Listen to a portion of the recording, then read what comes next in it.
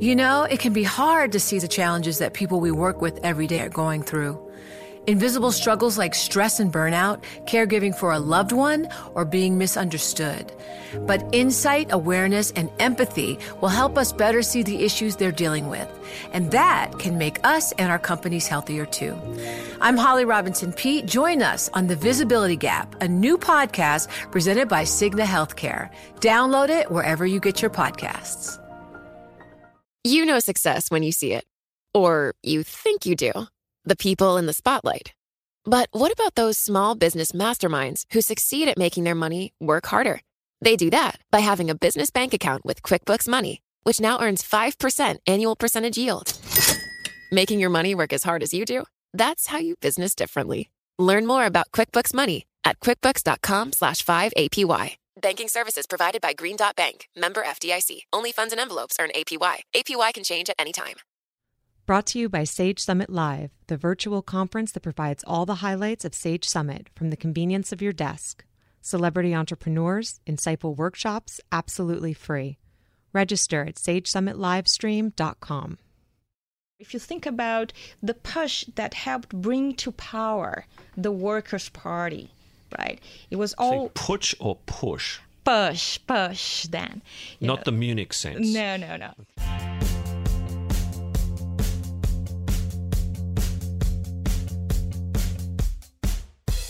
Hi and welcome back to Bloomberg Benchmark, a show about the global economy. It's Thursday, August 4th. I'm Dan Moss, Executive Editor for Economics at Bloomberg in New York. I'm joined today in the studio by my co-host, Kate Smith. Hi, Dan. You know, Kate, few of us need reminding that this year's US election is playing out like no other. Just when we thought we'd heard it all, slavery injected itself. Michelle Obama reminded us that slaves built the White House. And do we remember she was immediately sniped at by Bill O'Reilly, who opined that the slaves were at least, hey, well fed? Well, we figured out that since slavery and all that it connotes have popped up on the national stage, it might be an idea to look at just how much of a relationship slavery and everything connected to it has with international economics. And yes, I know we mentioned Brazil just last week, but with the Olympics due to start this month, what better region to focus on, or rather stay in, than Latin America? And Dan, it's of course important to note that at the outset of this, we're not just talking about slavery here. You know, most of the world's nation, they practiced and enforced unpaid work at some point in their history, and including, of course, here in the U.S.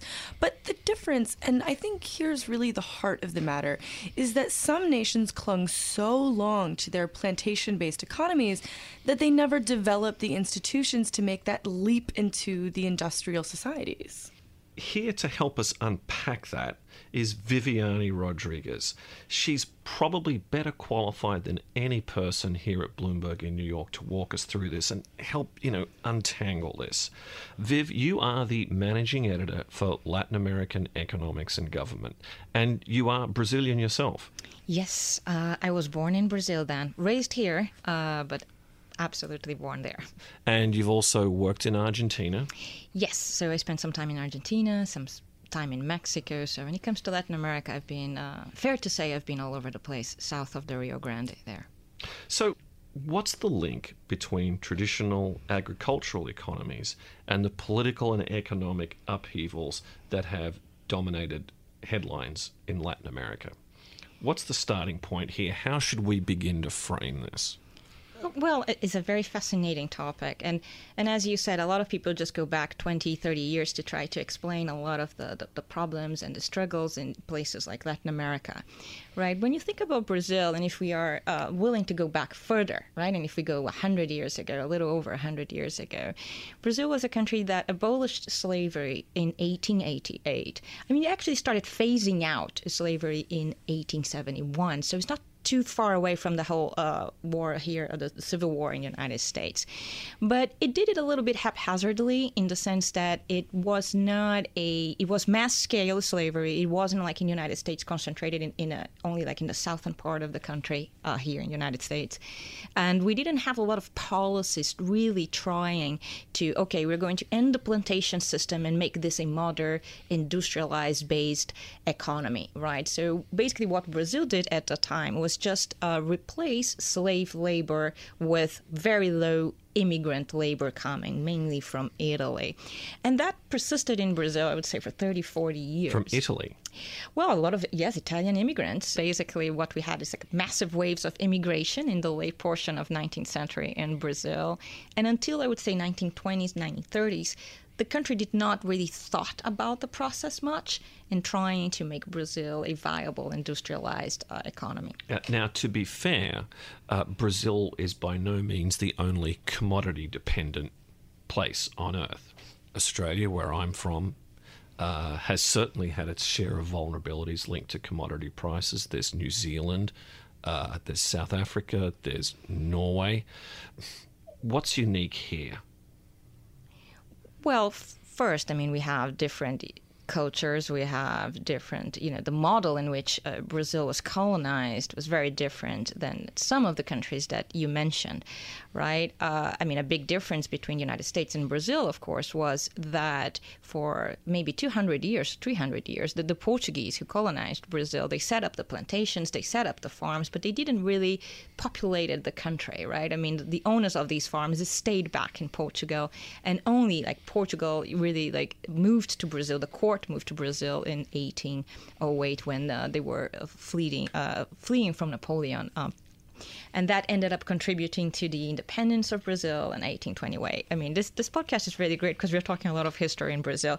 But the reality is, I mean, Brazil for many years, right, and for many decades, remained heavily dependent on an agribusiness model. We did have big bursts of trying to promote industrialization in the country, namely after 1930s when you started bringing the auto industries, the steel industries, heavy electric machinery, right? I mean, and that's how Brazil has started to diversify and started being one giant farm, right, producing cane and coffee, and actually most of the products it produces today, except for soy.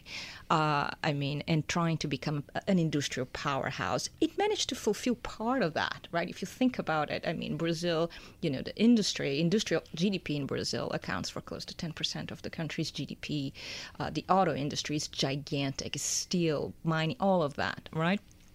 But the reality is, and this is what's very interesting, and more recent to Brazil history and to some of the other Latin American countries too, we ended up having and being plagued by military dictatorships in the 1960s and so on and so forth. And that really, it's when it took the turn for the worse here. Yeah, and Kate is dying to ask you a follow-up on the military. I am. I'm fascinated by the connection between military coups and their economy. So how has that played out in Brazil? I mean, this is and actually the entire continent of South America. I mean, the continent seems to be plagued by military coups. I mean, I'm thinking back to the 80s, and most of those governments were under army rule at that time. So why has LATAM in particular had such a struggle with this?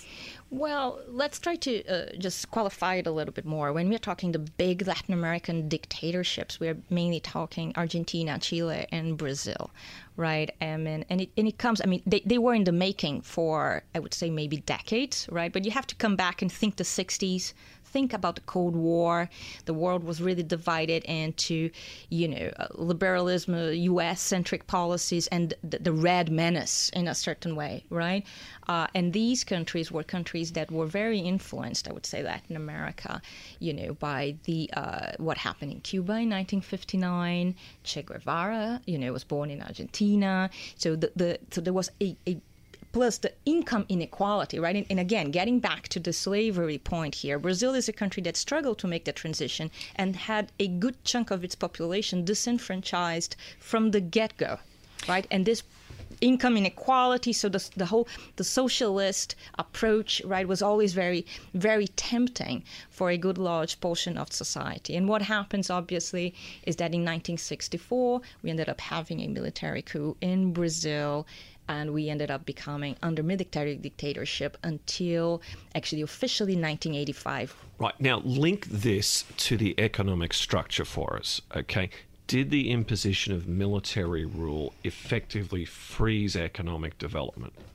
Not that it frees economic development, but it took only to one side. I mean, armies are usually, they take over, but they're not the best managers, right? And especially in a large economy like Brazil. So it's all about, let's build infrastructure, let's employ people, let's build a lot of dams, right? Let's control this economy, these 5-year plans. Think a little bit Soviet Union style, right? So they're very good in these gigantic plans and aspirations on paper, but the reality of not having an industry that supplies all this, modernization, investment in technology, so on and so forth, what you create is giant inefficiencies throughout the economy. So what it happens is that Brazil, especially after the oil shocks of the 1970s and everything, it started coming to the 80s really, really in very bad financial shape. And what was it about the economic development of these countries that brought the military into the political system in the first place? Again, I hate to hark on about this, but they're not the only commodity-dependent economies. They weren't the only economies caught in the Cold War. What happened here? Well, let's talk first, again, qualify a little bit. Let's talk about Brazil, different than Argentina and Chile to many degrees here. But we actually enjoyed a certain degree of financial and even economic stability. The early 60s in Brazil were considered a period of stability and of growth. It was more a political, ideological sense of crisis that actually precipitated the crisis, the military coup, than actually an economic crisis, right? Different, and now we're jumping back to just what happened last year. I mean, the fact that Brazil's economy is in real bad shape contributed a lot to the impeachment of President Rousseff. We're going to have a word from our sponsor, and then Kate's going to come back and ask about polarization in Brazil, how it's affecting the economy today, and how it's rooted, Viv, in what you just talked about. Brought to you by Sage Summit Live, the virtual conference that provides all the highlights of Sage Summit from the convenience of your desk.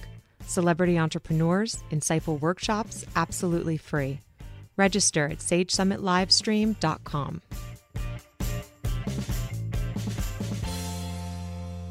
I think the natural question for me now, as I'm hearing this, is, how racially polarized is Brazil? Viv, you spend a lot of time in Brazil now. Can you give us a little bit of boots on the ground color of what it's like? Yeah, so it's a very interesting thing about Brazil, right? So the first census of Brazil, which was in 1870, I believe, or 1875, we got to be I'm not a historian, so maybe the dates are not precise, but basically divided the population only in two classes, right? Slaves and non-slaves. And it found out that 15% of the population, this is at the end of the 19th century, were comprised of slaves. And by and large, slaves meant, black slaves brought to Brazil against their will from Africa. What happened is that for a considerable portion of the 20th century, Brazil, and in the census showed that people always qualified themselves somehow as mixed race, right, or even white. Coming to 2010, we've seen quite an interesting shift here. For the first time in Brazil, recent history, the census showed that close to 51% of the population in Brazil, and we're talking about 200 million people, the overall population, define themselves as either black or mixed race. And that is actually a gigantic shift in Brazil, because this means that they are the majority. And then for the first time, Brazil is beginning to accept itself as a country that is non-predominantly white. And that is a novelty. It's big, I think, for Brazil to see itself and admit to itself and to the world that that's how it is. So link that to the deepest recession on record that Brazil is suffering now, and the impeachment of the president.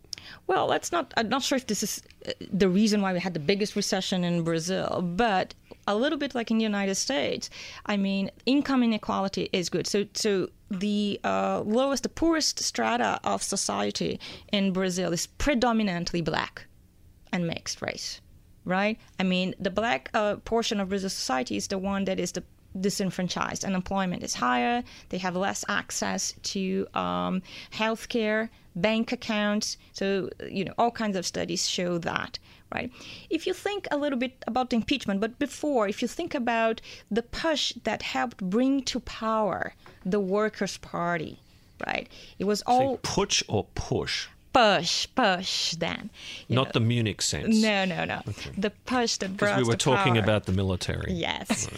That brought to power the Workers' Party. It's obviously, their platform has always been to try to address income inequality in the country. And they catered a lot to the northern and northeastern part of Brazil, where, a lot of, we have predominantly poverty and higher unemployment rates.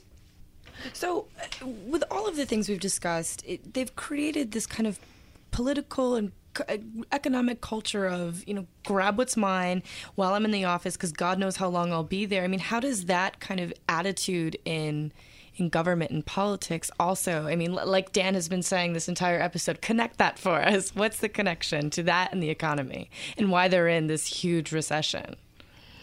Well, the recession can be explained by many factors. To be honest, I'm not sure that demographics is the biggest determinant of Brazil's economic recession.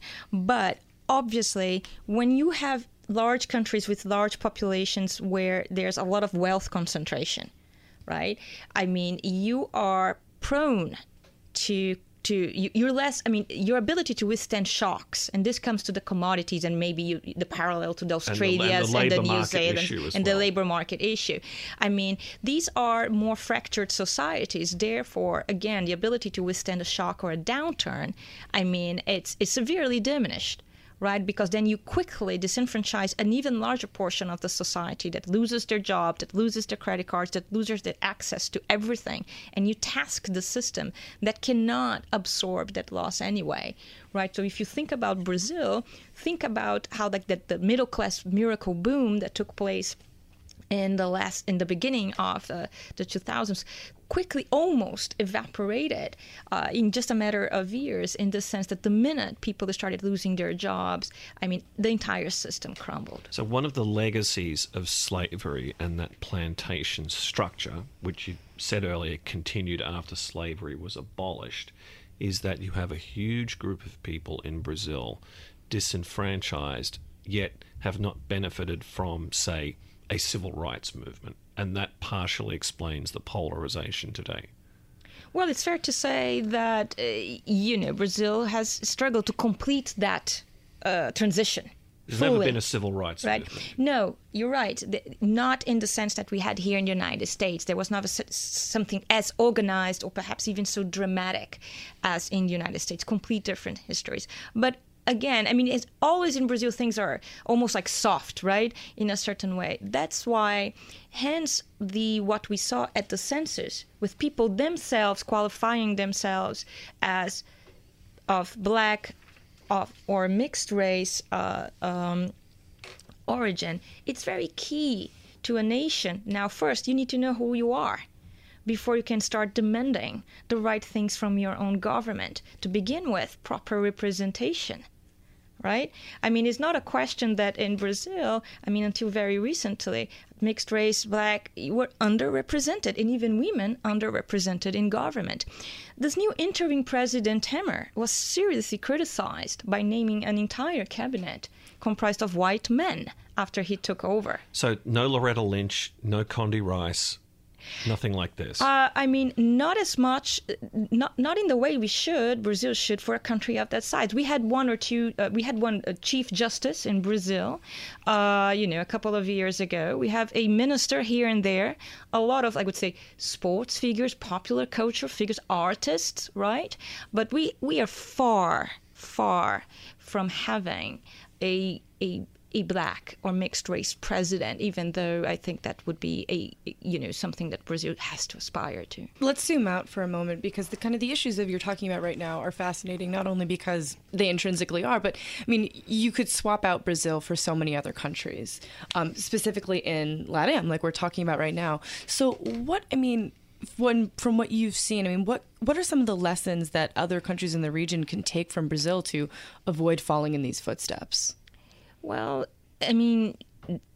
first, when you say lessons about preventing from, for example, getting into a big crisis that we're seeing right now, obviously we have models in Latin America that assign a lot of power to the presidents, and the presidentialism is very, one person can have a lot of sway in these economies, right? Think, for example, what's happening in Venezuela, right? Okay, that could be de facto. People discuss if it is actually a democracy or not, especially at this stage. But you have systems that create and concentrate a lot of power into one single person to begin with. And then this is just on the political side. But economically speaking, again, I mean, we have to try, these regions have to try to go transcend the agribusiness, one client type of model, right? Education, it's a big deficit throughout Latin America. Try to impose societies. And again, I mean, have societies that are more equally distributed, better representation, better income distribution, so on and so forth. I mean, Brazil, it's a good example of how actually quickly everything can evaporate if you don't promote real, stable reforms in the base of the country. So given this persistent political and economic lopsidedness that you've described, let's look into the future for a second. So is this whole democracy thing just a fad in Latin America? No, I don't think so. I mean, especially coming from if you look at these three countries where, experienced longer, and, Chile, Argentina, and Brazil. I mean, you have now a generation of people who were born and are beginning to come of age and even vote, that grew up under a democracy. These people will not return to a non-democratic state.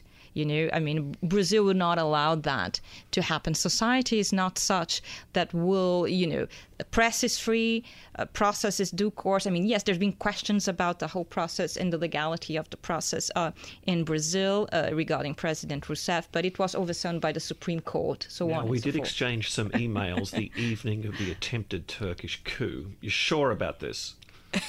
Well, obviously, if someone seizes an opportunity to put the tanks rolling on the streets, especially if in a situation of a severe unrest, right?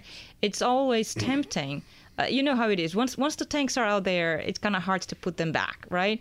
And then obviously everybody wants to prevent that situation. But I mean, societies in places like Brazil are nowhere near what they were in 1965.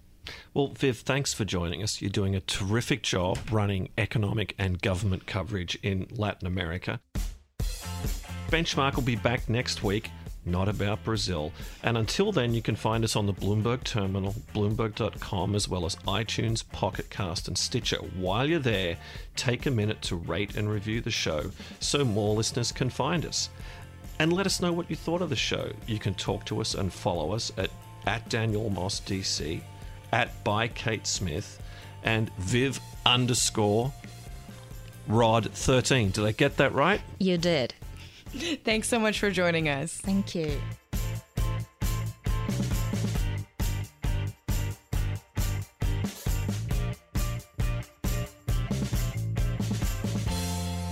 Brought to you by Sage Summit Live, the virtual conference that provides all the highlights of Sage Summit from the convenience of your desk. Celebrity entrepreneurs, insightful workshops, absolutely free. Register at SageSummitLivestream.com.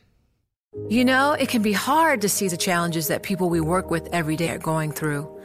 Invisible struggles like stress and burnout, caregiving for a loved one, or being misunderstood. But insight, awareness, and empathy will help us better see the issues they're dealing with. And that can make us and our companies healthier too.